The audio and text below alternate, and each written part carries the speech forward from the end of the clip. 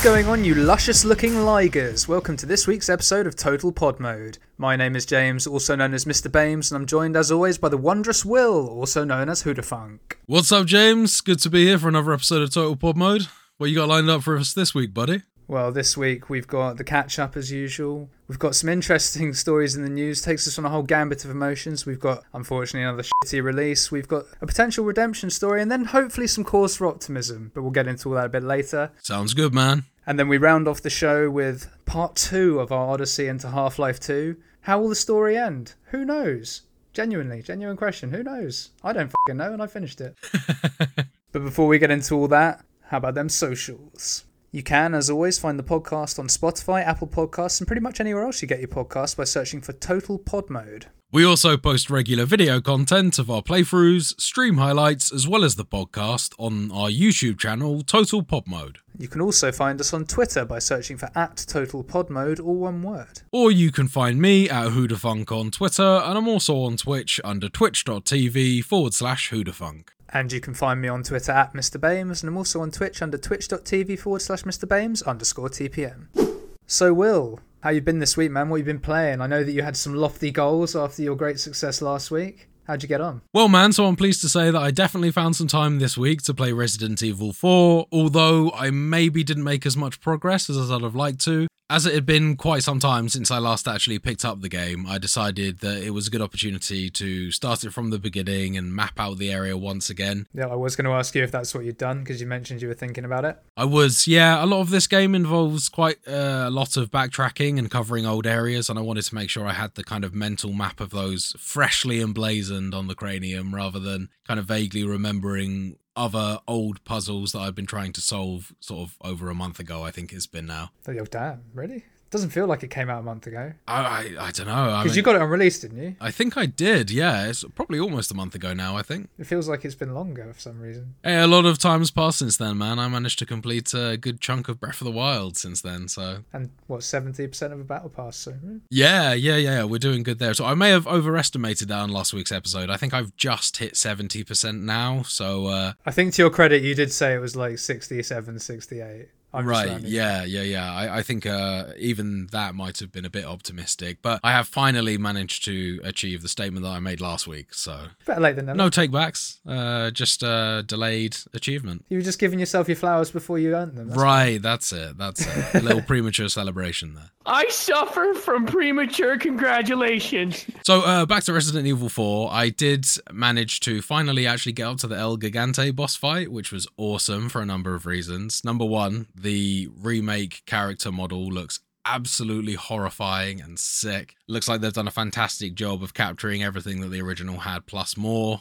Very, very creepy movements. Also, the boss fight plays out very similarly to the original as well in the way that it moves and attacks you. Another huge reason that this boss fight is such a fan favorite is the fact that the goddamn doggo shows up. There he is. And it is way cooler than it was in the original. The dog is much more of an active combatant that doesn't just kind of antagonize the guy. At one point, it even bites its back leg in a cutscene and manages to bring it down onto the ground for another opportunity. Nice. If you'll remember, this is a guy that is essentially just like a kind of a giant. He looks like a kind of a grey Hulk, I guess, a grey bald Hulk.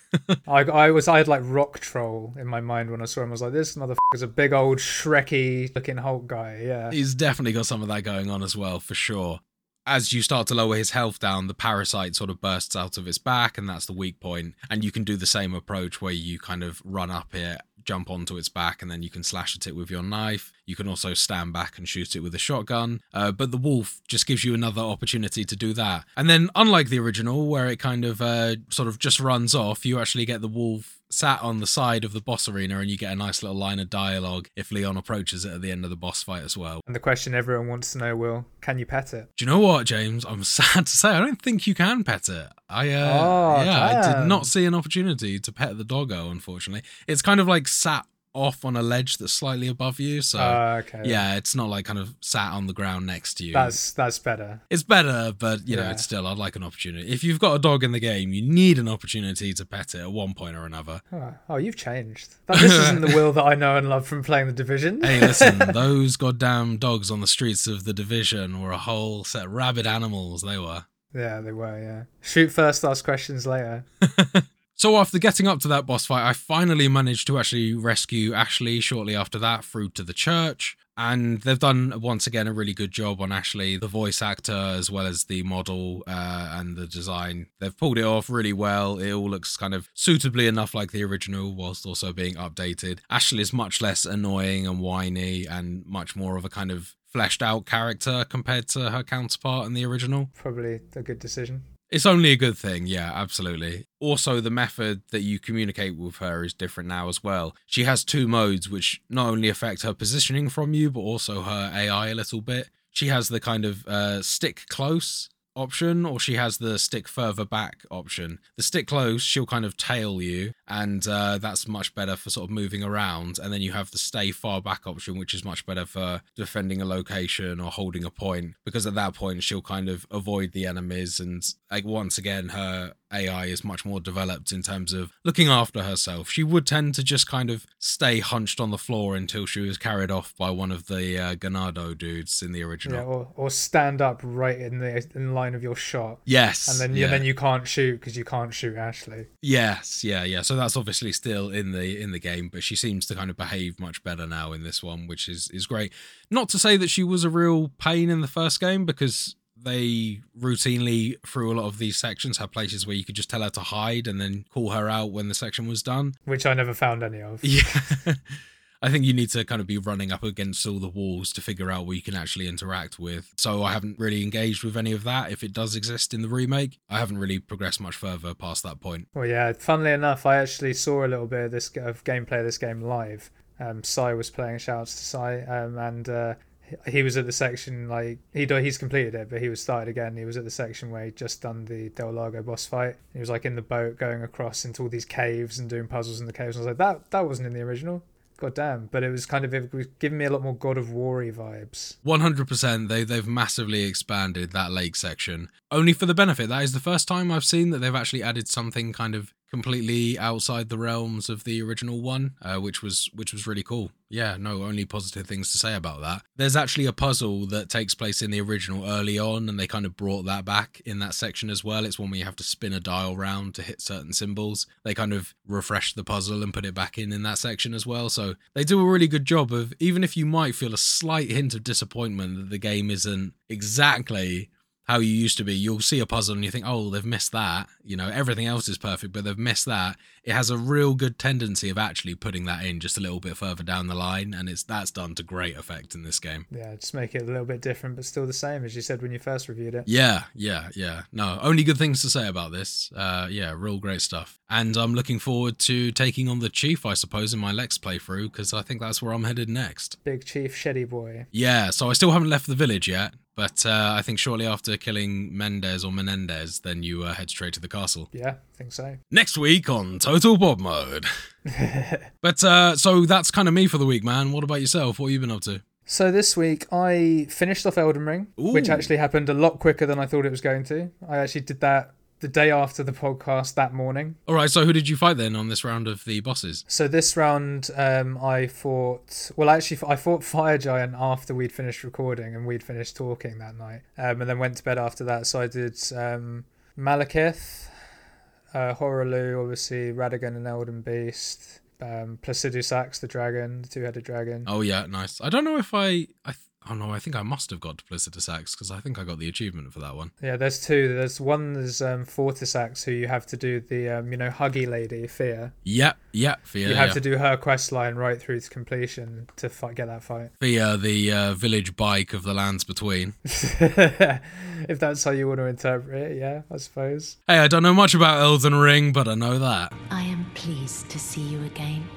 Would you like me to hold you once more? I say that Rani's more of a hoe than any of the others. I mean, she's got everyone simping for her ending, right?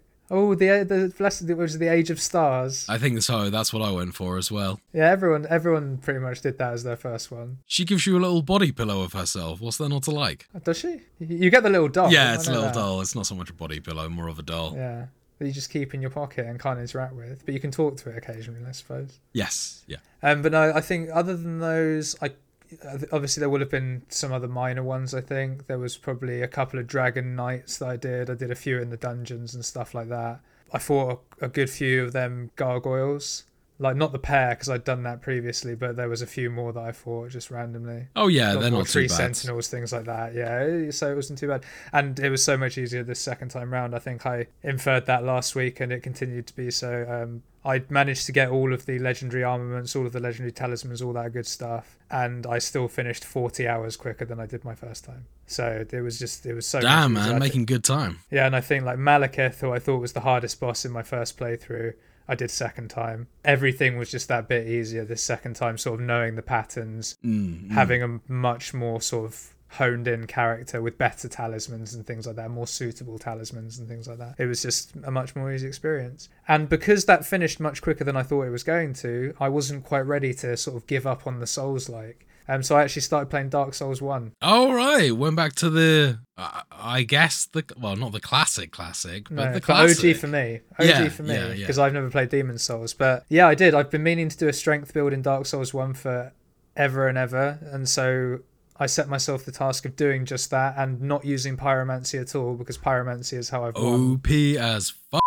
Is in new game, it's OP as fuck. I think it diminishes as you get into the new game pluses because it doesn't scale with any of your stats. Right. But in the new game, if you get the max pyromancy glove, like from doing I can't remember her name, it begins with Q, but like the pyromancy side quest. Quelaag, is it? Quelaag's the boss, but it's the Bed of Chaos's daughter.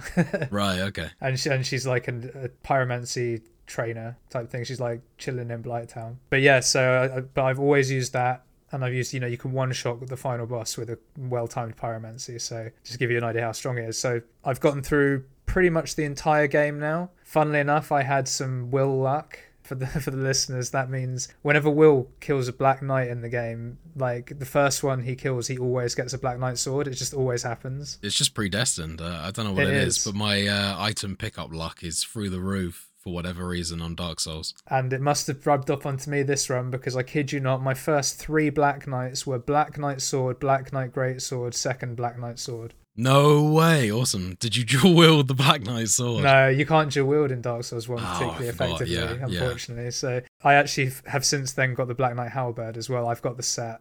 Nice. That's really cool. It's amazing, isn't it? I've never had all of them in one run before. And I'm using the Black Knight greatsword because it scales better with strength than the Black Knight sword. It's much slower to swing, but when it hits, it is ridiculous. It's true. I was hoping that I would get the greatsword, but I think on my playthrough where I completed the game and did complete it with the sword, I didn't actually manage to get the greatsword in that run, I don't think. Second one. I got it. I couldn't believe it. The one in Undead Parish on top of the tower. Perfect. Yeah, nice. I was just like, hell yeah. The one just outside Taurus Beast dropped me the Black Knight sword. And I couldn't quite use it there and then, unfortunately. But then I got the second one, and it was just like, because I've spec'd for strength, obviously. And it's just been curtains ever since for the game, really. I have not struggled since I got that weapon. I know. Yeah, as long as you keep leveling it up in time with the Titanite shards that you're getting. I've got it +5 already. Yeah, as long as you keep doing that, it just shreds through the game. Yeah, because I got lucky with a lot of the crystal lizards. They dropped like 2 twinkling Titanites. Because I think a lot of those drops are random. They are. There is some sort of luck associated with that as well. And also I was getting like really good luck with like, the you can get certain enemies that drop twinkling Titanite as well, like on a really rare drop. I was getting obscene luck. I just had a really lucky run because I also got some pretty ridiculous RNG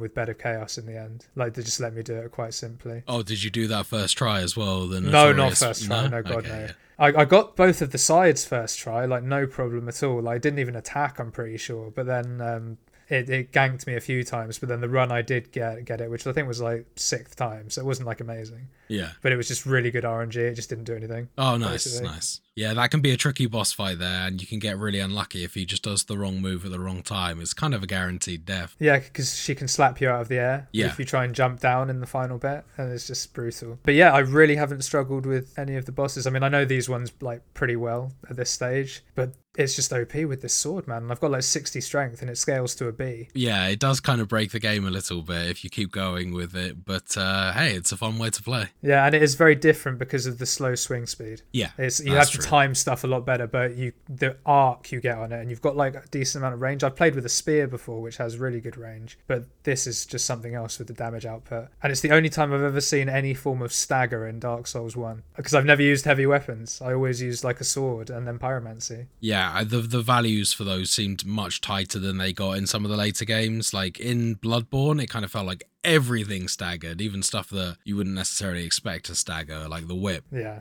Oh, that threaded cane was obscene though. Yeah, the threaded cane, yeah. Yeah, oof, so good. Especially against Amelia. Put it in like whip mode, it's like just tears her apart. Great game. But yeah, that's really it, man. Just getting on Dark Souls. I will finish it by the next week comfortably. I've only got 2 bosses of DLC and then the final boss left to do. Nice. Looking forward to seeing how you get on with next week, man. But with that, I think we're about done with the catch-up, so why don't we talk about this week's news?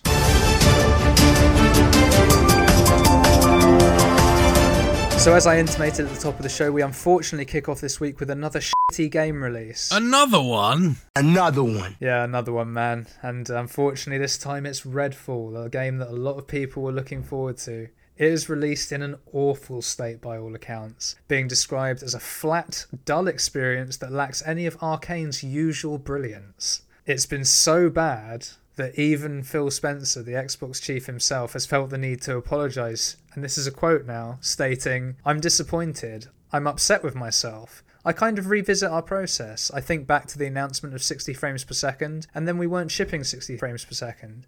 That was kind of our punch in the chin, rightfully, a couple of weeks ago. And then seeing the game come out and the critical response was not what we wanted, it's disappointing." Disappointing is right. That is definitely the right word there. And I think that the 60 frames per second down to a locked 30 frames per second on consoles isn't even really at the core issue of a lot of the problems I've got with this game. But he actually continues, interestingly, saying that delaying Redfall's release wouldn't have solved its most fundamental problems, because whilst there are clear quality issues, the bigger problem is that the game isn't realising the creative vision it had for the players. I think that is, yeah, that's right on the money there. What I've seen of the gameplay of this game, it looks remarkably soulless in terms of the way that your characters operate, the way that they look. Honestly, we've been playing Half-Life throughout this week, and past a few fancy post-processing effects and additional lighting things, there isn't like a great deal of difference in terms of the way that this game looks in a lot of the more sort of urban sections, at least. For context, that's a 2004 game. Yeah, exactly that. We're at a kind of a 19-year-old game at this point that looks like, I'm not about to say that it looks better than Redfall, that would be unfair, but it looks like they could have been released in the same year, if you feel me. Damning. The soullessness in terms of the way that the characters operate, even just things like the gun reload animations, are just the blandest, most copy-paste, default-looking animations that you've seen. Really? They look very much just like stock animations that they've slid in. There's no attitude to anything. The guns look very uninspired, and the way that the attachments just kind of like look like super glued onto the guns. There was nothing in the game that caught my attention, really. And another big problem that I've seen is that enemy AI looks absolutely awful and not very fun to fight against at all. A lot of the time they're either just kind of mindlessly wandering and ignoring the player, or kind of prioritizing the wrong things to attack. And obviously that is a big problem in a game where it's kind of core focus is eliminating enemies with guns. It really is just kind of marketed and based around that kind of idea of, what do I want to do? I kind of want to play a mindless shooter with the boys, then this is the game for you, kind of thing. Yeah, how can you have enemies ignoring you if that's the case? That doesn't make sense. Yeah, the AI in the game appears to be broken, and if it's intentional, then I don't know what the hell they were thinking. But yeah, honestly, this looks like it's shaping up to be one of the more disappointing releases of this year, which is a real shame, given that this has come from Arcane and obviously published by Bethesda. Yeah, and was very much being looked forward to by a lot of people. And of course, this has the knock-on effect that the state of that this game's released in has actually had many people now questioning what's Starfield going to look like at the end of the year. Obviously, another big Bethesda title. Does Starfield have an online element, do you know? That's something I haven't really read or heard too much about. I kind of felt like this was a single-player experience. Not that I'm aware of. I'm pretty sure it is single-player. I think ultimately, Starfield is being produced by a different studio than... Arcane aren't producing Starfield, are they? So I feel like it's not really... but it's still Bethesda. It is still Bethesda. So that's why people are like, oh, good old damn. And obviously the footage we saw in that beta footage when they first showing stuff didn't look good at all. No, that's true. Add in the usual sort of Bethesda jank on release that you're just going to get because it's Bethesda game on release. You know, people are worried, man. And rightfully so, I think, that this is a real letdown. Going back to its kind of core point that this is a multiplayer shooter experience as well, it fails on several fronts. The fact that there's no drop-in, drop-out gameplay involved. The fact that if you do play with your friends, there is only single-player progression, meaning that all your buddies don't actually progress their campaign, they're only progressing yours, which is like acceptable in a game like Dark Souls or Elden Ring, where the core focus isn't a multiplayer online experience. And then there's this, which they've had similar games to this, like Borderlands and Left 4 Dead, that have been able to master drop-in, drop-out gameplay for years, and it hasn't been an issue. So failing on just these kind of basic quality of life, kind of not even really quality of life, they should just be kind of just basic factors of a multiplayer game at this point. Standard. Yeah, it really should be a standard. And the fact that it's not made its way into this game, plus they've had all of the issues with performance, a terrible PC release, the way that the game looks, the way that the game performs, it just all reeks of a rushed mess. I mean, there's cool ideas behind here, the art style, some of it, and at least the way that they've designed the game, it's got a bit of a Stranger Things look to it. There's a lot of 80s influence going on in the game. All of that stuff could have worked, but it needed like more years, not months, to come out, you know? Which is crazy, because this one got delayed too, I'm pretty sure. It did, yeah. What is it about this year, man? This year is cursed for gaming releases. Yeah, but then a lot of them have actually ended up being quite good, right? I think Survivors is getting a lot better. Well, speaking of things that are apparently meant to be getting a lot better, shall we move on to our next article? Oh, you juicy little segue, you. Our second story is something of a redemption arc, potentially. Could be, kinda. I mean, who knows? We'll see how it goes.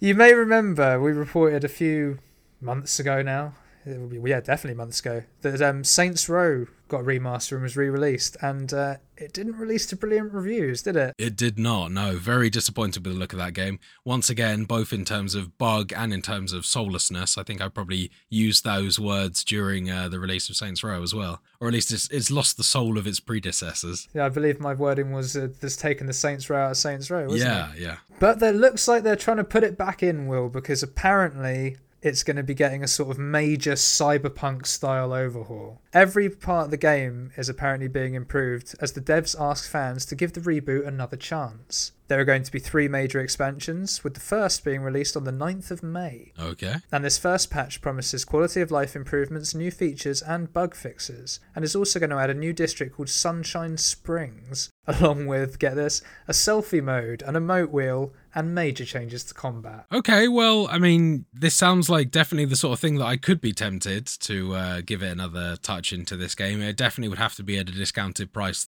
This still doesn't warrant, I think, paying full price for. I'd be interested to see just how deep these improvements go, but hey, I'll definitely check it out. I'm not doing anything until all 3 of the patches come out and I've seen some reviews. Oh yeah, absolutely. I mean, I certainly wouldn't be, by checking it out, I need to clarify, I mean, via YouTube or something. I'm not gonna... Right. Yeah. I don't think I'll be tempted to pick this one up. I'm hoping that these fixes go just beyond bug improvements and things like that. I think the combat improvements is promising. The new area, Sunshine Springs, sounds promising in terms of at least they're bothering to increase the span of the game a little bit. However, I mean, what they'll actually include there is yet to be seen. Exactly. And it's all sort of for nothing if the game still isn't working even after their fixes. Or not to say working, isn't as good as people want it to be after their fixes, you know? I couldn't give less of a shit about selfie mode. I think that's just... I'm not sure whether it had photo mode to begin with, but if they didn't, then it's just another angle for you to have photo mode from. Emote wheel, though. I know you like an emote.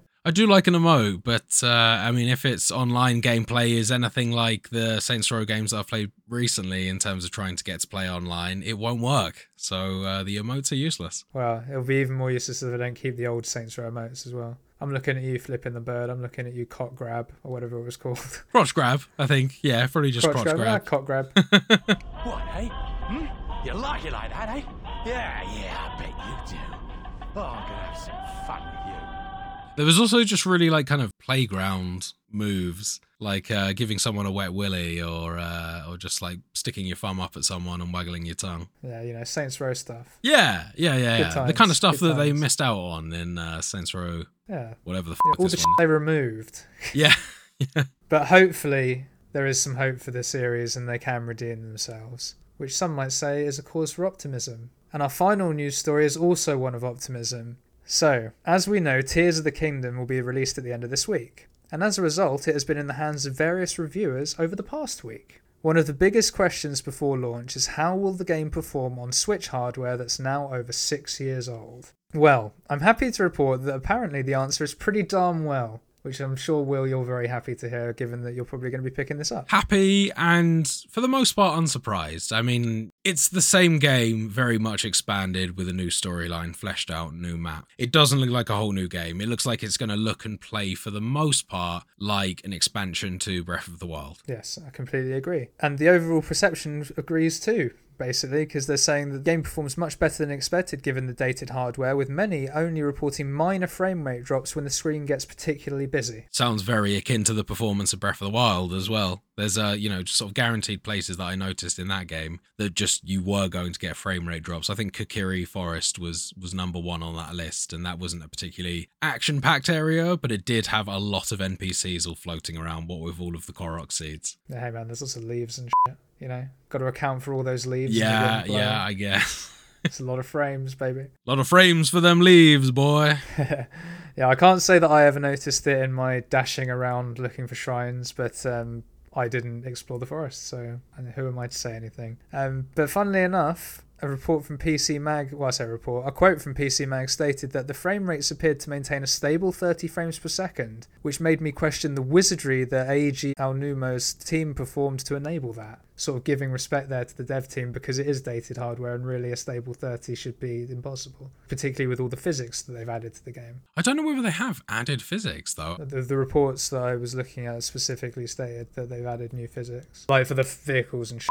Yeah, I mean, I don't know, it just felt so physics-based previously. I'd be really interested to see how they've developed that. I mean, and maybe I'm underselling even some of the changes that I've seen. Well, I think it's things more like, they've added propellers and things like that. So it's maybe the similar physics that was in the game before, but there's new ways to interact with the physics. Yeah, that's kind of what I think is more the case physics. there. I think that, there's more new ways. Like, as we mentioned in one of our previous episodes, the ability to catch a projectile and reverse its trajectory in midair and then return to sender. That sort of thing is the kind of developments that I'm expecting to see, but not necessarily stuff that would mean that there would be more of a demand on hardware, just more developed content. I guess it's great news, and I'm really happy to see this. I'm just surprised that they're placing so much emphasis, and surprised this game runs really well, and they're calling it wizardry, that the game runs well. It's, in my mind, that would be a bit like saying, oh my god, Majora's Mask runs amazing. A miracle. They're kind of the same game with just a load more gameplay elements added. Are they pushing the boundaries of the demand in terms of hardware on the game? I don't know. Not that I've seen so far. I will have to respectfully disagree with you there. I do think that with the new vehicle additions and things like that, you're putting a lot more emphasis on like the hardware doing a lot more work. As I say, like using things just like there's actually a video, funnily enough, that I think it was on The Verge, that actually shows Link on a sort of jet-propelled platform vehicle type thing. Yes. And because it's got to deal with the two propellers on the back that are obviously having to have their own physics to turn the ship and whatnot, the frame rate completely drops, and it's not like too bad. It's not game break or anything, but it has a stuttery landing. Right, I've yet to see that video. But it's things like that. It's not so much that they've added new stuff to the game mechanically that's going to put more demand on it. It's the fact that the things you can do with the already existing framework can cause more chaos. Exactly that. It just puts a lot more demand on it that way. That makes sense. But that does not take away at all from my excitement for this game. I think that, hey, if the fact that this can maintain a stable 30 frames per second on a piece of 6-year-old hardware, it really brings into question why Redfall is struggling and stuttery on the 40 series. What the hell? No, you're absolutely right. And you should be optimistic, because despite these slight frame rate drops and things of that nature, it could all still be patched out this week. It's still not fully release ready, the footage we've seen. And all in all, it sounds like they've done a stellar job and will release this game in a great state. Yeah. I just hope I'm not jinxing it. No, that's really my only thing. I'm sure not. Nothing in this article makes me think that any of these performance issues that might be noticeable will be anything outside of the realms of things that I've experienced in Breath of the Wild. And although I do notice them, I've never been so pulled out of a game that it really bothers me. So, hey, if it runs like Breath of the Wild, they've done a stellar job, because they've still managed to expand upon it and really bring it home with this one, it looks like. Yeah, and the only thing I can equate it to is the performance of Pokemon, which was obviously getting a lot of flack in the media. I did see frame rate drops, I'm not going to lie. I think I said as much at the time, but it was not game breaking. It didn't take me out of it at all. It was still just as fun to play as if they hadn't been there, really. And I'm sure that anything that minorly happens in Tears of the Kingdom like that, it's probably just going to be the same sort of thing. Yeah. You'll notice it, but it'll be fine. But yeah, with that cause for optimism, that does it for the news this week. So now let's mosey on over to Completionist Corner. Here we go for the Completionist's Corner.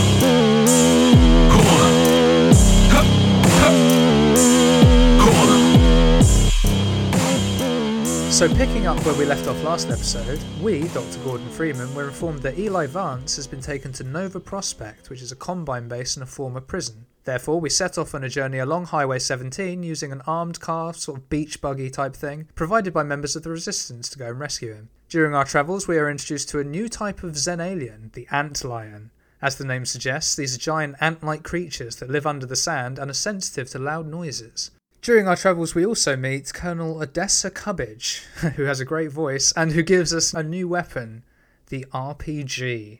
Now, who's going to be the lucky one to carry it into combat? Talk to me a little bit about how you found this RPG, because I have a few things to say about this. Yeah, so the RPG is a kind of laser-guided rocket that you can fire out, pretty much like a typical Stinger missile, shoulder-propelled rocket launcher, and then you can use the laser pointer on it to actually direct it at the enemies that you want, and pretty much whatever you look out, the rocket will rapidly change direction, maneuver around, start flying at. So yeah, it's pretty effective at taking out moving targets, as long as you're able to sort of keep the red dot on them. Well, that's where I have my biggest issue with this, Will. 99% of the time, it is incredibly effective at taking out the targets that you're red dot on. That is true. But that 1% of the time, some crazy shit was happening for me, at least. So, there's happened more predominantly in a section we're going to come to right at the end of the game. But it also happened at this point because we are introduced to an enemy called the Gunship, which is basically a big old flying, looks kind of like a mosquito, but it is a ship. It almost looks a bit like a living thing, as opposed, it even kind of makes living thing noises, as opposed, it looks somewhat organic. That's why I'd sort of likened it to a mosquito, because it's kind of buggy, isn't it? Yeah, it flies around, yeah. And, it's relatively nippy and can change direction and all that, but it's not mad quick. So there were a couple of times where I'd lock on with the laser, as Will's described, and I'd shoot and I'd hit it. Great, it takes 3 shots to kill. And then I'd fire one exactly the same way. It's still, I'm tracking the movement perfectly, at least seemingly.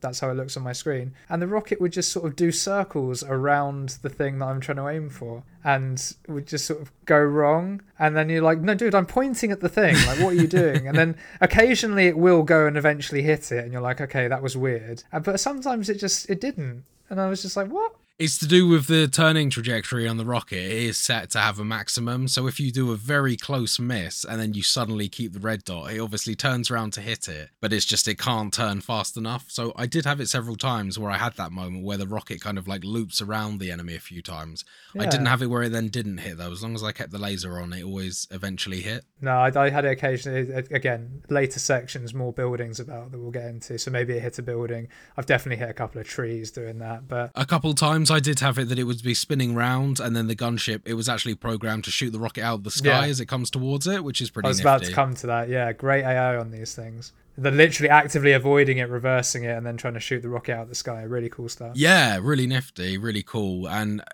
to get around that, you often have to sort of shoot a rocket directly up into the sky, I found was the best bet. And then to train the laser on it so it would fire up into the sky and then kind of come down like a mortar. Oh, fair. That's a good way to get around it. I was just sort of distracting it so it would start shooting at me again. Just like, don't fire at all, and then you can get it while it's shooting at you. Yeah. Not the most accurate things, I will say. These gunships.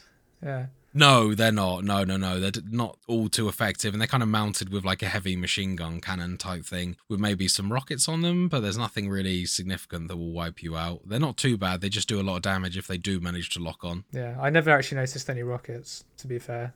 On these not ones. Necessarily attacking me, I think. I think there might be more for show. Yeah, I just noticed my rockets fucking doing orbits around it. Yeah, that's a good way of describing it. It really is an orbit, isn't it? But no, these were very, very cool enemies. And we actually got to take out quite a lot of them in this little section, didn't we? Nice little Chivo for taking 6 out, I think. That's right. Yeah, you do work your way through quite a few of them. So, with our new RPG weapon in tow, Dr. Freeman continues along Highway 17, passing by the abandoned outposts taken over by the Combine, before finally arriving at Bridge Point. Here, Freeman shows off his platforming chops by crossing the underside of a railway bridge using various collapsed beams to deactivate Combine force fields in order to cross the bridge, the traditional way on top. So this section, on your way back, in fact, you're actually forced to fight yet another gunship on your way back whilst you're doing this platforming section. Thankfully, there is a steady supply of rockets and health items, as this game tends to have along the way whenever you need them. Yeah, God bless infinite chests. God bless infinite chests, yeah, particularly in those sections, they'll often give you a well-placed infinite rocket or grenade chest, which is always useful. And also necessary. Very necessary, given the amount of times that they can shoot the rockets out of the air, and as James mentioned earlier, you can just sort of miss them instead. Get soft-locked if they didn't have those, so thanks, developers. Finally, after disabling the force field, whilst crossing the bridge over the top, we also play a nice game of chicken with an oncoming train. So as we're travelling down in our buggy, we suddenly have to hit a reverse as you hear the train bell ring. Reverse? What are you on about? Oh, did you power through? Put on the gas. Right, and just okay, fine. Yeah. So I actually did this twice. The first time I did it on foot because I initially couldn't drive my car up either of the banks. Right, yeah. So I was like, maybe the car's not meant to be left there. But then I was like, no, that feels wrong. So I then went back and then had to do it again on the car. That's interesting. The first time I just didn't reverse fast enough, so I ended up getting crushed. And the second time I was like, all right, at the moment I hear the bell, just reverse and go back. No, don't reverse. Just power through. Put your foot on the gas and get through. Oh, that's cool. It's cool that it gives you two ways to do it. Yeah, that's cool. But I probably wouldn't have been quite so confident if I hadn't seen how long you had from the walking one I did before. Because on that one you can just go to the side. Yeah. And it doesn't hit you, so it's not too bad. I kind of Mr. Beaned it on my first attempt, and it was pretty awkward as I was side on the train track watching it approach. Oh, nice. Just like, I'm not going to jump out. I deserve this. Yeah. Well, I figured if I lost the car, I was good as dead anyway, so. Yeah, that's fair, man. That's fair. But it's also worth noting that at this bridge section, we also come across another new weapon, don't we? Which is the de facto sniper rifle of the game, really. Pretty much, yeah. It's our good friend, the scoped crossbow. What's up, 13? How you doing? Yeah, good callback. Yeah, no, I had a real good time with the crossbow. It's got the added benefit of being able to impale enemies on walls that are close by, so that's pretty nice. Yeah, what's up, Shadow Warrior? Shoutouts. What's up, BioShock 2 as well with the javelin gun. Yeah, very true. Yeah, any game that allows you to impale enemies on the wall using one of your guns is a good game in my book. Big old thumbs up from us. So playing through, you don't get a great deal of opportunities to use this because a lot of enemy combat encounters are very much up in your face, but it can be very useful in those rare sections where you'll have a pesky guard on a ledge somewhere shooting you. You can often deal with them quite quickly and efficiently using the crossbow and then return to your regular kind of mid-range chaos. No, yeah, to be fair, there was only one section I used the crossbow, I think. It's a section that we probably won't cover in great detail in the upcoming section, but it's in Nova Prospect where we're heading now. There was an area with 3 guard towers, each with 3 guards on top. Yes, that's a very good opportunity, yeah. And you can actually snipe 2 of the towers from a grate. And then you can get another one just by walking slightly out so they don't see you and just popping them from there. And you really see the physics of the impaling work well because you can just you've got arms hanging off bits of railing and stuff. I don't think there was ever actually any dismemberment, but the way it ragdolls from where you hit it, it was really cool. If it had dismemberment, it would have been 11 out of 10. Top notch.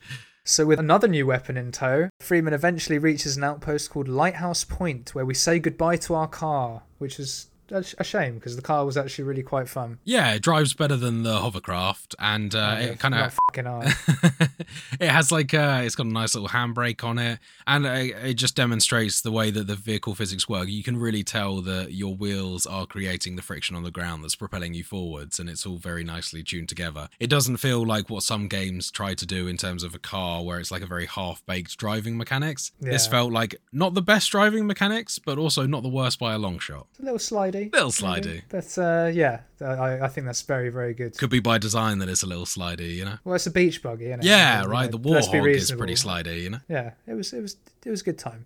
But no, so we do leave our car behind. We drive it into a nice garage. And then we have to fend off some more Combine. I believe there was another gunship here. Another few gunships, I think. Another couple, yeah, maybe. And a bunch of troops too. But we deal with all that. And from here, we continue on to cross an antlion-infested beach, where touching any sand causes the antlions to emerge from underground and begin attacking us. Yeah, so this was a fun little section, having to pick up and move objects around, slowly creating a bit of a makeshift bridge across the sand to avoid the tremors that would attract the antlions. Yeah, no, it was a painful experience for me, this, I've got to say. Why is that? Because as you may or may not know, there is an achievement in this game for getting across the whole of this part of the game without ever touching the sand, and therefore without ever waking the antlions to attack you. Yeah. And I was quick saving and quick loading like a madman trying to do this, and I did it. No antlions came up. I wasn't attacked at all. I got to the section where you then have to be on sand because you have a fight that we're going to talk about in a bit, and the Chivo never popped. You were robbed, man. Absolutely robbed there. Letter to Gabe's in the post already, is it? I sent him a page on my pager. Whoa, technology. So yes, after this platforming section, using the gravity gun to create item bridges across sand, or not, depending on your playstyle. Because you do have the option to just run across the sand. You just get attacked a lot. That's right, yeah. And with the bunny hopping technique of just mashing the spacebar rhythmically, you can actually kind of get a faster than sprint running boost just by jumping repeatedly. Outrun those pesky antlions. Yeah, I don't think I really got bitten at all as long as I knew where to go. Yeah, very good too. But we get through this section, we hop over a little ridge, which is where my heartbreak occurred. And this is where we have our first encounter with probably the toughest sort of mob enemy in the game, I'd say. I think that's a fair description. Which is the Antlion Guard. Now, this guy is basically an antlion on steroids. About 7 foot tall, about 350 pounds. I don't know how much it weighs, but yeah, big old antlion, much quicker, can summon other normal antlions to its aid, I think 3 or 4 at a time. That's right, yeah. And has a pretty brutal charge attack where it can just run at you and sort of knock you over. Well, I don't know if you physically get knocked over, but that's how it seems. Yeah, you definitely get knocked back. Yeah, and does quite a lot of damage to you too. It does, I think it can sort of 3-shot you. It's dangerous, yeah. And ammo sponge, man. Like, I think it takes a good 15 shotgun shots. Yeah, to be honest with you, knowing that it had a lot of health, I just defaulted to immediately dumping my secondary assault rifle grenade launchers into it. Any of those that I had, and then I followed up with a couple rocket shots, and if that still didn't do it, then it was maybe only 2 or 3 shotgun shots away. But that was obviously with having the hindsight that it was going to take a lot if I just stuck with regular bullets to begin with. Yeah. Also, that diving attack, as I mentioned before, you get a little boost of speed forwards when you jump in this game, so it's not too bad to avoid if you just kind of look to your side and hop. But if you're using a kind of like a strafing hop, that's not as quite effective as where you're looking. Yeah, you need to kind of look where you want to go at the last minute and jump, and then it's not too bad to avoid. I didn't find it too hard with the strafe technique, and it just allowed me to constantly be facing it to fire my 10 to 15 shotgun rounds into it. There were a few that we fight later on where there's a few more explosive barrels around and stuff, which helps a lot. But in this section, I there might have been 1 explosive barrel. I think a lot of the barrels that were kicking about were normal barrels. Yeah. So it wasn't much help. But you could get a little... I didn't in the end, but you could get a little bit of help if you ran it to the other end of the sort of section you're in. Outside the outpost door that we're coming up to, there's actually a dude with a machine gun who can shoot down on you. Oh, okay. But you have to sort of run past it and herd it over there. So I tried to run past it to avoid it completely, and I discovered that. But then I found out as a dead end, you have to kill it. Right, yeah. Yeah. Which at the time I didn't quite understand, but actually we're just about to talk about why it's necessary that you have to kill it here and sort of be at this outpost. Yeah, exactly. So upon defeating the Antlion Guard, a Vortigern, who is one of the alien race from the Dimension Zen, who we mentioned last week. So this Vortigern is working with the Resistance. He actually emerges from the outpost and carves out a pheromone gland from the Antlion Guard, which he calls bug bait, or which the game refers to as pheropods. So he carves this out of the guard and gives it to us. Yeah, thanks, mate. Cheers, buddy. Yeah, appreciate that. Yeah, just making our kit bags smell. Could you wash it first? No? Okay. You got like a bag that I can hold it in? Oh, yeah, sure. I'll just make one out of this thing's balls. Yeah. That's nasty. So this pheropod makes antlions suddenly our allies, meaning they will now follow us and attack enemies on command. And you do this commanding them by chucking the pheropod directly at the enemy, and it kind of coats it in a slime that will then force all the antlions in the area to attack it. And I don't know if you've noticed, James, but if you chuck this at Combine guards, it's clearly quite a sticky, disgusting substance because they suddenly stop firing at you and just start trying to bat away the stench. Yeah, and they get like flies above them. Yeah, that's right. Stinky fart gas. Good shit. With a new Antlion army in his stead, Dr. Gordon Freeman continues to the final part of the coast, battling many more Combine troops on his way to Nova Prospect. Freeman gains access to the prism with the help of his army of Antlions, but sadly this is the last chapter where Antlions are available, so F in the chat for all those that we lost along the way. Which was a large number. Swaths of Antlions here. This felt very much like we were kind of Saruman, just casting orcs into the battle, just crashing Antlion waves upon walls and walls of high projectile turrets, things like that. Man, it wasn't even me doing it in the end. They just kept on spawning and following me to the death. They were a very loyal crew just because I smelt of a pheromone gland. Just because you smelled just good. Yeah, it was humbling. I actually tried to do the most of this section without using any conventional weapons at all, so I was very much just kind of tagging everyone with the pheromone pods and watching the chaos ensue. Yeah, I tried to do that, but it was just a little bit too slow for me, so I ended up cracking on a bit. But and I found more use for that outside. In the prison sort of corridors and stuff, I found it hard to just chuck the pheromones at people. So I found it easy just to go around, and there was so much SMG ammo in that place. And I did have that assault rifle thing you were talking about, it turns out. I just forgotten about it. Really fucking good. I should have used it more at the start of the game. Oh, you did have it, right? Yes, I thought you would. Yeah, the pulse gun. The pulse. I must have just picked it up and never clocked. Yeah, it is good stuff. Yes, I was convinced that you would have picked it up at that point in the game. Also, in the section, you get to experience the Combine turrets, which, if you've played Portal, they'll be kind of vaguely familiar. They don't have the sort of the charming voices, but they very much perform in the same way, where you can set them up to stand, and by knocking them over you kind of send them into a chaos mode before they finally stop firing and deactivate. Yeah, the difference being I don't think these just don't take damage at all by any other means. You have to either get an explosion near them that knocks them over, or do what I was doing, which is running up to the side of them and using just running into them so they'd fall over, basically. Oh, fine. Just using Freeman as a battering ram. I just used the Ferropod to kind of essentially create a wall of dead Antlion bodies up to them, which then the final Antlion could then use to kill it while I stood back. That's smart. Freeman got real lazy in this section of the game. He was really just kind of like... Freeman did. Yeah, my Freeman did.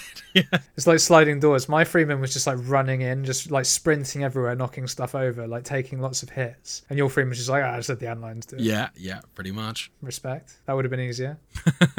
So yes, after fighting through the prison, Freeman meets up with Alex Vance in the Nova Prospect train depot, who you may remember as the daughter of Dr. Eli Vance, who is the person we're trying to save. Together, they search the prison for Eli Vance, and in the process discover that Dr. Judith Mossman, who was the sort of kind of stuck-up bitch that we met before, who was really sarcastic with us. She was kind of like false showing signs of respect, but really I think it was jealousy over the fact that Gordon pipped her to the job at Black Mesa initially. Turns out she was a Combine spy all along, so we have every right to hate her at this point. She betrayed us! Alex and Freeman split up several times along the way, but finally reunite to track down Mossman. Mossman is cornered by the pair, but before we can hear her reasons for double-crossing us, she teleports herself and Eli out of the facility. This forces Alex and Freeman to reset the teleporter that she used to escape so that they could use it to escape to Dr. Kleiner's lab. But before we could do so, big old fight ensued. And this is actually worth pointing out at this point that we've spoken about the turrets as the enemy. We actually get some turrets to play with ourselves here. Will, talk to me. How did you use these turrets to your advantage in this section and actually a couple of sections before? Yeah, that's right. So pretty much shortly after discovering Mossman's betrayal and after Alex and Gordon separate up for the first time, Alex helps you from a distance by hacking the cupboards that contain the turrets, and you've got various sections where you need to set them up and destroy something or wait for something to be blown up whilst you set up the turrets. These are pretty fun sections where you essentially play a little bit of tower defense, I guess. There's often lanes of guards coming in, various entrances that are fairly predictable, so provided you've set up your turrets, it can be pretty effective. There was only one section where they were repeatedly running in and knocking my turrets down, but otherwise I think that you can get through most of these pretty easily as long as your turret placement is doing okay. Yes, and this is where my Freeman was lazy, because in every single one of these sections I guess I lucked out, or it was super obvious where the most efficient place to put them was. Yeah. The section you're talking about with people knocking you over, was it the section where you're sort of got two corridors and there's like loads of health packs in the middle? That's right, you're in a bit of a T-junction and you've got very limited and you get three space. turrets and there's four ways they can come from. Yeah, so that was the only section where they even got close to my turrets. Yeah. And it was once I worked out what they were doing, it was very easy to compensate for it with me standing by the other door. Yeah. But other than that, I actually found these sections interesting, as you say, because it did sort of give another element to the game. game, but kind of boring. You do a lot of standing around if you've placed your turrets well and they don't knock them over, yeah. And with that, it was a little bit too long of a section most of the time, to the extent that Alex even apologizes in game, saying, "Oh, sorry, it's taken me so long each time." It's like, yeah, no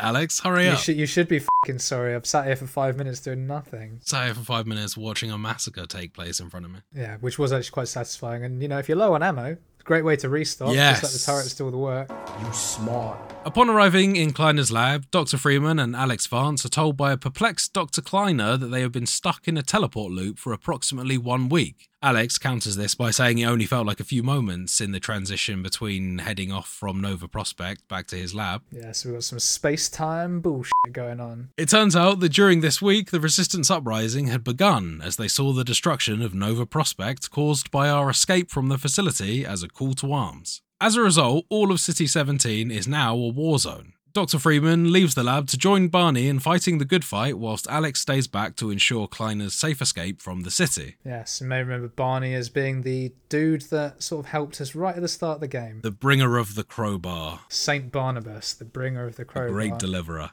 So, in this section, it's actually another gameplay element is added here, where you can actually form squads of people that you encounter. You don't really get to sort of pick and form your squad so much as that, much like the Antlions, whenever your Resistance members are depleted, they just kind of funnel a couple new ones in from some black hole in the environment.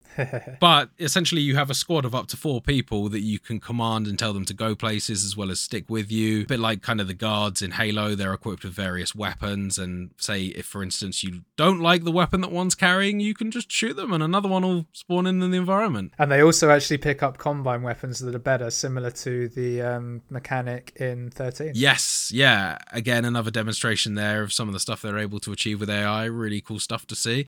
So this squad isn't just combat focused as well. You do actually get medics on your squad, which is really cool. And really broken. Yes, because they will just keep healing you until you've got Infinite full health packs, baby. It makes me think a little bit of Left 4 Dead, because that was obviously a core mechanic of that game, another game made by Valve years later. And I enjoyed this aspect of the game, as well as people dishing out medipacks. You've also got various armed soldiers that will drop you ammo along the way as well as you fight. So just kind of cool to see them adding a bit of depth to the squad mechanics in the game and making it different from just another group of bodies that are completely inaccurately firing at enemies and achieving nothing. Although they were kind of firing inaccurately at enemies and achieving very little. Yeah, but they were healing you whilst they did it, which is the important thing. It's the effort that matters. They were firing like stormtroopers, but they were healing like badasses. So, and as you say, if they get in the way, that you just kill them. It's fine. No one really cared if you accidentally killed a couple of guys. And they have some pretty good mechanics in terms of, and this is something that frustrates me to this day, is whenever you have people in the game and they stand in front of you, much like in Fallout or Skyrim or anything like that, they will not get out of the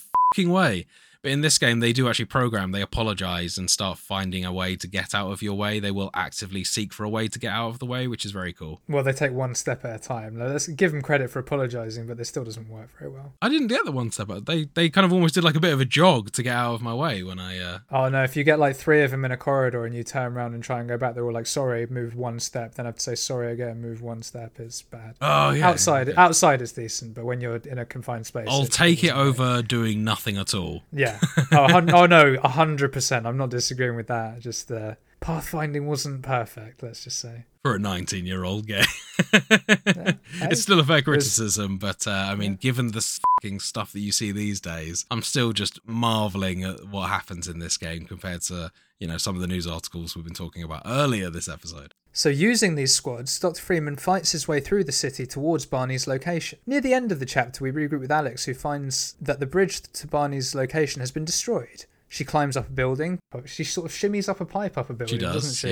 Yep. To look for another route, but is captured by Combine soldiers. Before she is taken away, though, she advises us that there is another route to Barney's location via the sewers. After fighting through the sewers, Dr. Freeman makes it to the other side of the city where snipers are pinning Barney down. We take out the snipers, reunite with Barney, and make our way to Overwatch Nexus at the foot of the Citadel. We infiltrate the building, disable 3 generators to power down a large cannon called the Suppressor, and then exit the building for one of the biggest fights in the game. This is the fight where I was talking about earlier, where I said the rocket launcher was a little bit suspect, because we're actually introduced to the toughest enemy outside, that isn't a mob, basically. I think so, yeah. They do a lot of damage in a short space of time. They're not necessarily the most quick-moving things in the world. No, But you also fight several of them at the same time in multiple Yes. instances, which is another cause for concern. It's not very often that you fight 2 Antlion guards, whereas there's multiple instances of fighting a couple of these walker type things. They reminded me massively of the Silt Striders from Morrowind. Yeah, that's a pretty good. Except they're the colour of the tanks from the Droid Army and the Phantom Menace.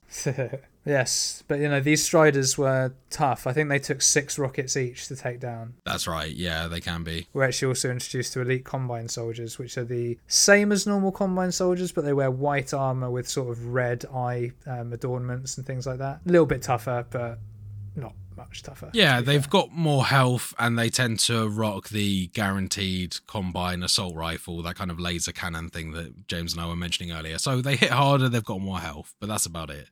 They're not really very different to fight other than that. No. You can still take them out with 1 or 2 shotgun rounds. As you should be able to. God, that would be a problem. I hate it when they make an enemy too powerful for the shotgun. Yeah, props to the shotgun in this game. We gave the pistol a lot of plaudits in the last episode. The shotgun really carries the second half, right? It's powerful. The shotgun's the boss killer, man. It's just so good. So after a grueling battle, Dr. Freeman infiltrates the Combine Citadel, which, as the name implies, is their big base of operations. We take a trip on a sort of monorail straitjacket type contraption to progress up the facility, and this section really is more of a cinematic tour of the facilities. We can't actually move in this thing until we reach our destination. Did you get in the right one straight away, James? Because there is an option of 2 to get in initially, and it is possible to take the wrong one. Yes, so I did get in the right one. Okay, yeah. But it was purely by luck. I have since read that you can get into the other one and it takes you straight into an electric zappy field and you die. It does, yeah. This took me right back to playing Scorn for some reason, of doing a puzzle wrong. And even though you can't really consider it a puzzle getting into this thing, but yeah, it made me think back to Scorn and scraping our poor Eggy bro out of the shell. So when Dr. Freeman is finally dropped off at the security gate, he has all of his weapons vaporized by the security system with the exception of the gravity gun. My babies! That was my reaction to this. I was like, no, the shotgun. The Magnum. I was kind of pissed. I was like, damn, I've just invested heavily in these weapons. like what the hell? These have saved my ass a bunch of times at this point. Fear not, James. Good things are coming. Oh, I know. Because for whatever reason, the gravity gun causes the security system to overload, which has the added bonus of significantly. And when I say significantly, I need to put that emphasis on it because my goodness, this thing got a significant power up at this point. Yeah, it turns from a useful tool into a killing machine. I'd go one step further. It turns from a gimmick into the most incredible weapon in this game. And that it basically all it really does is it ups the strength and speed of it, and you're allowed to sort of use the gravity gun on organics now, as opposed to just inanimate objects. With the added benefit of vaporizing their gun as you suck them towards you as well, so they can no longer use it. Yeah, and there's just nothing quite like a group of Combine coming down a corridor, taking the first one and just bowling pin taking them out in one strike, or you can just chuck them into the power surge things that are around the facility and they vaporize in front of your eyes. It's great. And also those power surge things, they're all kind of transporting electrified balls up through the system, and you can suck those electrified balls out, and the moment they make contact with a Combine guard, they just absolutely vaporize them as well. Yeah, and they can bounce around and stuff too, so they can be real brutal. So these balls fire exactly the same way as using the Combine assault rifle. They have a secondary fire that can fire one of those as well, which is pretty chaotic because you can do a lot of damage to yourself if they come back on you, and they are, as James said, very bouncy indeed. It kind of a little bit like Flubber in a way. But no, that is a real fun section. There's also another few bits in this section where you get to see some cool demonstration of physics. There's those chambers with a central vaporizing ray in it, but then anything that goes into the outer cylinder just gets slowed down in time. So you can kind of suck Combine guards towards you and then fire them into it, and they just kind of get suspended slowly passing through the air. It's quite cool. The other sort of less impressive but equally as key side effect that this has is that your suit also seems to get a bit of a boost as well, because you now can use the sort of wall planted generator things where you could previously charge your suit up to have 100 shield. Basically that now is a 200 capacity, and also these electric things will now do your health as well. Yeah, that's right. So you're just supercharged every time you hit one. At this point you really don't need it because this gun just makes the game futile, really. It's so simple just to get through guards, but it is still handy to have. I think it's in there to make you feel powerful rather than to serve much of a purpose. It's like, oh, okay, well now I have an extra 33% health, so right, go for it now. Yeah, and I do feel this whole sort of mission bit was kind of just the sort of cinematic, you're about to get the big bad sort of experience. It was well done. Pretty much, yeah. Also, I mean, you can pick up way heavier objects in the environment as well. So you're talking about bowling pins. You can be sucking out massive electrical terminals and literally doing exactly that. There's quite a few nice long sections where they just pile guys running towards you without very many obstacles in the way. So you've got lots of opportunities to try and knock down as many as possible in a single shot. Yeah, my record was 7, I think. Ooh, that's nice. Nice. It might have been 6 with one of the bodies being the bowling ball, though. You also get to see what the Combines look like outside of their suit in this section as well, which is pretty damn horrifying. They've kind of got little peg legs and creepy bodies. Let's just say, keep the suit on, buddy. Disgusting! With this beast of a weapon, the upgraded gravity gun, Dr. Freeman makes easy work of reaching the administrator's office for the final confrontation with Dr. Wallace Breen. The gravitas of the moment is slightly diminished by the fact that we needed to use another bodysuit contraption to reach the office, and we are not released on arrival, meaning that Breen has actually managed to capture us, along with both Eli and Alex Vance. Got us all in his little web, hasn't he? At this point, we are all trapped in the office, having a conversation with Breen and the traitorous Mossman. Oh, that bitch. By this point in the game, Judith Mossman is having second thoughts about helping Breen and actually betrays him by releasing Freeman, Alex and Eli from their pods using her hacking device. Yeah, and when we say using her hacking device, she doesn't really hack anything. She sort of just, it looks like she just short circuits it. It's the kind of slightly more sci-fi equivalent of putting a bullet in the console thing and it does the thing that they want. Yeah, Han Solo, I'm looking at. Yeah. So after having been released, Breen attempts to kill them all by using the gravity gun, but fails miserably, although he is able to use the commotion caused by a shot to escape with the gravity gun. We pursue Breen, but before we can get to him, he gives us the slip again, although this time he leaves the gravity gun on the floor. Now armed again, we pursue Breen once more and eventually find the dark energy reactor at the very top of the Citadel. That's right, so when we manage to encounter Breen as well, we can hear him kind of arguing with the Combine, I guess they're overseers. I think their official term is advisors, and he's even agreeing to having like a body swap because he's threatening, saying that, oh, there's no way I'll be able to survive on the other side of this portal. You can't understand what they're saying to him. Obviously, they're speaking in an alien language, but then he does repeat back to them, oh, fine, I'll take the body double. So yeah, he's getting real desperate into survival mode now, and I think he just wants off the planet and some sort of assurance of his own survival. Yeah. We should mention that during this whole revelation as well, and during the scene, Breen kind of unleashes his ultimate big bad evil plan, which is the Combine is quite literally a combine of everyone's self and consciousness, and in order to achieve immortality you need to become incorporated into the Combine, so a complete loss of free will, a complete loss of self in order to preserve your existence. So not really the kind of eternal life that most people are looking for. I'm glad you said that because I just ran off whenever he was talking. Didn't want to hear his nonsense. I was just like, no, I'm going to come and kill you, this is mate. the completionist's corner. We're meant to play these games. Yeah, but no, but I did play it. I didn't think he was saying anything important. I thought, because throughout the game before that, he comes up on screens just like, oh yes, I am an evil overlord thing, and I'm saying a set speech that lasts about 2 minutes and doesn't actually say anything. So I just thought it was that, so I just ran off. No. You gotta listen to Breen. I don't know, man. Sounds like you just ran through this at the end. Well, yeah. I didn't think he was saying anything important. He's the big bad. He's obviously the guy. You get to his office and you're like, well, I guess I stopped listening. No, in his office I was listening intently. You're not talking about the screens? Yeah, where he's like, referring he to pops you. up like 3 times. He's like addressing you directly. No, he wasn't. He is. He is literally speaking to Is you. he? Yes. All right. He was just he'd come up and he was like, I am here. And I was just like, no, see you later. He's like, is this what it's come to, Dr. Freeman? Is this really the path you've chosen? Think about all the things that you've destroyed, Dr. Freeman. Have you managed to create just one thing? All right, yeah. You see, that's all nonsense. No, but he gets on to his whole plan. Literally, they explain the whole Combine thing, the whole existence of one. Hey, sue me for thinking this is a time-sensitive mission. Especially as I died to the final boss because it was time-sensitive. Yeah, So, that's true, yeah. I was role-playing, dude. So Alex opens the way for Freeman to reach the reactor, at which point Breen starts ascending and opens the Combine Overworld portal, which he intends to use to teleport to another universe. Hence why he probably needs that body double that you referenced. Hell yeah, earlier. I think it's not safe for human existence on the other side of that portal. This will also result in a singularity point forming, which could have cataclysmic consequences to City 17. So at this point, I say bring on the final boss fight.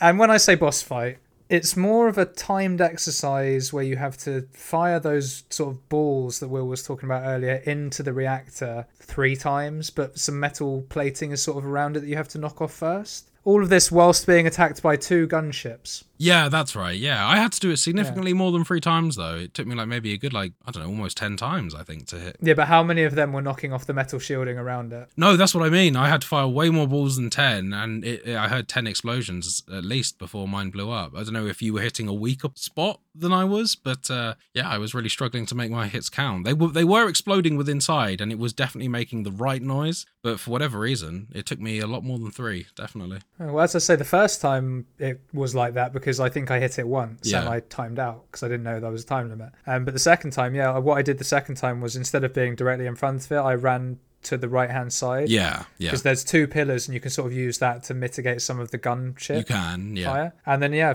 from that angle, maybe I was just getting a better spot. Maybe it was bouncing a bit more from where I was shooting. I don't know. But yeah, 3, 4 at most. Nice. In the actual reactor core itself. I actually took out the gunships that were attacking me first because they were bugging me, and there is a pretty easy way to do this as well, because I don't know whether you've noticed this throughout the course of playing, but if you hold an object in front of your crosshair and it covers the enemy, they technically don't think they can see you. Yes, I did know that. So... Well, not so much not seeing, but I was using barrels to protect myself from the snipers, for example. Yeah. So that will work with a tin can. If you can't see the enemy behind that tin can, that is just how broken the AI. It's very clever, but it's also very broken if you do things like that. So you can literally hold up the tiniest object, and as long as the enemy is far enough away from you so that you can't see them as you hold that stone up in front of you, they will not fire their gun. And you can use that to great effect with the gunships, because those balls that you can suck out and need to shoot at them, bullets won't penetrate those balls, so you can literally hold that ball in front of you and just wait for it to stop firing. The moment it does, it will just go straight to it. You don't have to kind of like time your shots or anything.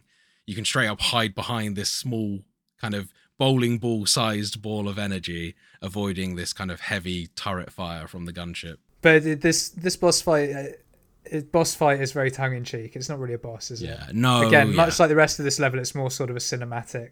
This is a nice way to tie up the story type thing. Kinda, anyway, which we'll get onto. In my mind, the real final boss fight was the bit shortly before all of this, where you actually just fight the 2 antlion guards. That felt like the first boss like in fight. the sort of swimming pool looking place. That's It right. wasn't a swimming pool, but yeah. Some sort of tiled gym area, yeah. That felt like one of the harder, like, gritty fights of the game, and then the rest of it, you very much start the victory lap by following that. So Freeman successfully manages to overload the reactor, stopping Breen from escaping, but also causing the reactor to explode. Apparently killing Breen, although that fate is yet to be determined. Yeah, we never see him die. We don't, if you don't see him fall and hit the ground, he ain't dead. I don't know how many times we need to say it, people. So the explosion also nearly takes Alex and Freeman with it. However, just as the reactor detonates, G-Man freezes time and gives a brief monologue about how Freeman has no free will and may well be called upon to go on various other missions for G-Man, and apparently there's a new party that are now interested in his services. Yes, and this is actually, I wanted to pick up something that you said when you were describing what Breen was talking about, like as we're going, the bit I skipped, that I probably rightly am getting chastised for. I just thought he was talking nonsense, but is Freeman then part of the Combine? Well, this is the thing that's is that the yet twist? to be determined, and there is no twist in this game. No, I know, but that's what I mean. Is that the implication? It could well be. We'll have to wait for Half-Life 3, buddy. I think that is one that we may never even see the answer to. Who knows? This is a game that a very odd, sudden ending. Yeah, much like the first one. Disappointing. I've got to say, a little bit disappointing that. I think it's one of those ones that a lot of that is holdovers from the first game. I think that the first game is the exact same thing. You kill the boss, you immediately, a sort of Lovecraftian horror type space entity comes out, says, your mission's complete, well done, we're putting you back into cryo, and that's it. And just like you said, you had no idea what was going on at the beginning of this game, and just like you said at the head of this episode, that you had no idea what happened at the end of the game. This is a very interesting way of pulling the narrative together for this game, is the fact that you get very little context, and if anything, it just generates more questions than it answers, really. Yeah, and I'd have a much bigger problem with that if it wasn't for what you said in last week's episode about Valve's sort of approach to Half-Life. in terms of they wait for a new technology to come out and use Half-Life to sort of show off what it's capable of. Yeah. That to me changes the whole game of this, because it's like, okay, I kind of get why they're doing a non-committal sudden ending there. What you're seeing is an advanced tech demo with an intriguing but very underdeveloped lore is what I'd describe it as. Yeah, exactly. And people looking for the answer in there, it probably isn't even been you written better yet. keep looking. Yeah. Well, so It's there is a lot probably not more even to this written. game that we haven't played. We do actually get some answers as to Alex's ultimate destiny in Half-Life episode 1 and 2, which is the downloadable content released shortly after the release of Half-Life 2. Yeah, and presumably Alex is Half-Life Alex fame as well. Of course, yes, she is. Yeah, although that is set prior to the events of Half-Life 2. And yeah, and to be honest, that what we've just sort of talked about there really sums up my opinion of the game. I couldn't really put it much better than what you've just said there. It's very intriguing, but it is a glorified tech demo, this. I did find myself getting slightly bored towards the end. Some of the longer attack sections do get a little bit monotonous. It's a very good opportunity to play around with the guns to their maximum if you didn't feel like you got that opportunity earlier on in the game. But the game has enough content in it to give you that early on, I think. Exactly, and I think a section that perfectly sums that up is the bit where you have to take out the 3 reactors to shut down the suppressor. It felt like filler, like it did. Yes, agreed. But to be honest with you, I feel that with any game that's like, take out these 3 things. I roll my eyes the moment they're like, take out these 3 things, press these 3 buttons, go to these. I immediately roll my eyes. I hate that, and it always is filler content in my eyes in any game. Yeah, I can forgive it if I'm like super into an RPG and it's like fetch quests and stuff. Although I do still clock it and I'm like, okay. It's still filler. It's just filler that you're enjoying. Yeah. Exactly. And don't get me wrong, that's not to say I didn't enjoy this. I actually had a thoroughly good time with it overall. But towards the end, I was getting a bit bored with it. That would be my only criticism. I think that's a fair criticism. Yeah. I think the sections all kind of looked quite similar color palettes and things like that. The enemies didn't really switch up all that much towards the end, especially.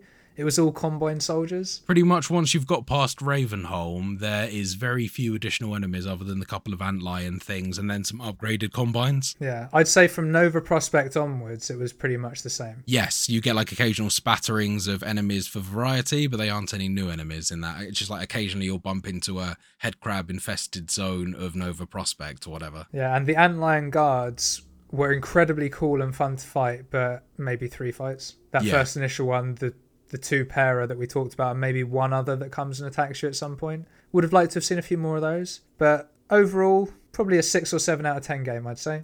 It was good. It was good laugh. The shooting was fun. The guns were all pretty excellent, to be honest. I don't remember there being a crap gun. Would you say that's a 6 or a 7 given your sort of, I guess, comparison to a modern day game? Because I can easily say that in a modern day setting, I think that for everything this game does, it probably is like probably a mid-8 to a high 7 for me. But when I compare it to games that were coming out in 2004, this just knocked everything off the shelf. If there was ever a game that was worthy of a 9.5 or a 10 out of 10 in a gaming magazine, I think this would have been the game that hit that bar, because the novelty of everything being so mind-blowing compared to competitors at the time, sort of thing. I think that's a fair question to ask, and I think that it probably would rank higher for me. If I'd played it nearer to the time it released. This is the first time I've played it properly. Yeah. But the other thing for me is, if I'd played Half-Life 1 and had a bit more context, I probably would have enjoyed it more too. Yes, yeah. I do ever so slightly regret not making us play Black Mesa, which is the sort of Half-Life 1 fan remake, before we actually jumped onto Half-Life 2, just so you had that bit more of context. Although, debatable whether it would have actually provided you with much more context, I guess. No, and seeing how this ended and started, I can kind of see that, but I think things like that, with me at least, fairly or unfairly, that instantly like drops a point off, maybe even 2. Yeah. So, yeah, I think a fair question to ask, and had I played it before, I think it probably would rank higher. As I say, the only game that I saw on the list that instantly jumps out at me that was even comparable at the time was Vampire Bloodlines The Masquerade, which was a very lovely looking game, really cool sections and great fun, but it didn't look as good as this. It wasn't like vastly inferior, don't get me wrong, but the facial animations in this are something else, and the attention to detail on some of the things they were doing, some of the AI quirks we've mentioned earlier, like, it was all very cool stuff. Something that I'd like to touch on a little bit as well was the narrative of the game. This game doesn't have any cutscenes in a literal sense. There is no point in the game where the camera breaks away from your character and it either shows the scene from another perspective. Everything you see is delivered in real time from the eyes of Gordon Freeman, with very few cuts to the next day or anything anything like that. Yeah, and you never see Gordon Freeman as a character model in the whole thing. You do not, although his body model does exist in the game, obviously, as we know from the suit, but unfortunately, yes, his face is kind of a mystery in terms of seeing it fully fleshed out in the game. It's on the cover, it's not in the game. So we know what this geezer looks like. And they kind of take the mickey out of him because he's also a silent protagonist, something that we don't often get to see in modern day games, both, much to my disappointment and sometimes relief as well, depending on just how on the nose these guys get. I think Alex refers to you early on as a man of few words, as she's basically just talking to herself the whole time. Gordon is a great protagonist for a variety of reasons. I really like his style, and the fact that you can impress yourself on him is cool as well. But I actually, so sometimes this game is criticised in its narrative, in the way that it's delivered. They say that it's a holdover from an older generation of games in terms of delivering a game that has no cutscenes. That was particularly noticeable in the first game as well. This is certainly nothing new. Whereas I kind of see it as it dates a game to a certain degree, but I personally quite like it as well. The whole time you do feel like you're being interacted with as the player. The AI and stuff I found particularly engaging, and I find that it just works better than the kind of modern day, hey, follow me while I walk really slowly and then jump over this thing while the A button flashes up on the screen. You never quite get that level of tutorial sort of thing. And kind of like we were talking about the puzzles as well, none of them are literal puzzles in the sense that it goes, hey, this is a puzzle. All of the puzzles are, you need to get from A to B, but there is some sort of environmental hazard blocking your way, whether that be sand that spawns ants, whether that is just a tricky ledge to walk up. A water with an electric wire in it? Yeah, absolutely. Or you need to use buoyant barrels to lift off a ramp. And all of these things, they're not puzzles in the literal sense, but it does force you to immerse yourself in the world, look at what's around you and figure out how you can use that. The ability to pick up and place objects as well as use the physics in the game for all of those ends really does kind of build this immersive puzzle around you that you have to sort of scratch your head and figure out. Find really, really enjoyable, and it's a breath of fresh air. And with that, we come to the end of another episode of Total Pod Mode. Thank you for sticking with us this long. If you have listeners, we really appreciate you. Once again, thanks, guys. We always appreciate your support. And if you've enjoyed what you've listened to, you can, as always, find the podcast on Spotify, Apple Podcasts, and pretty much anywhere else you get your podcasts by searching for Total Pod Mode. We also post regular video content of our playthroughs, stream highlights, as well as the podcast on our YouTube channel, Total Pod Mode. And you can also find us on Twitter by searching for @TotalPodMode, all one word. Or you can find me at Whodafunk on Twitter, and I'm also on Twitch under twitch.tv/Whodafunk. And you can find me on Twitter at Mr. Bames, and I'm also on Twitch under twitch.tv/MrBames_TPM. And with that, we leave you for another week. Until then, goodbye everyone. See you next week, guys.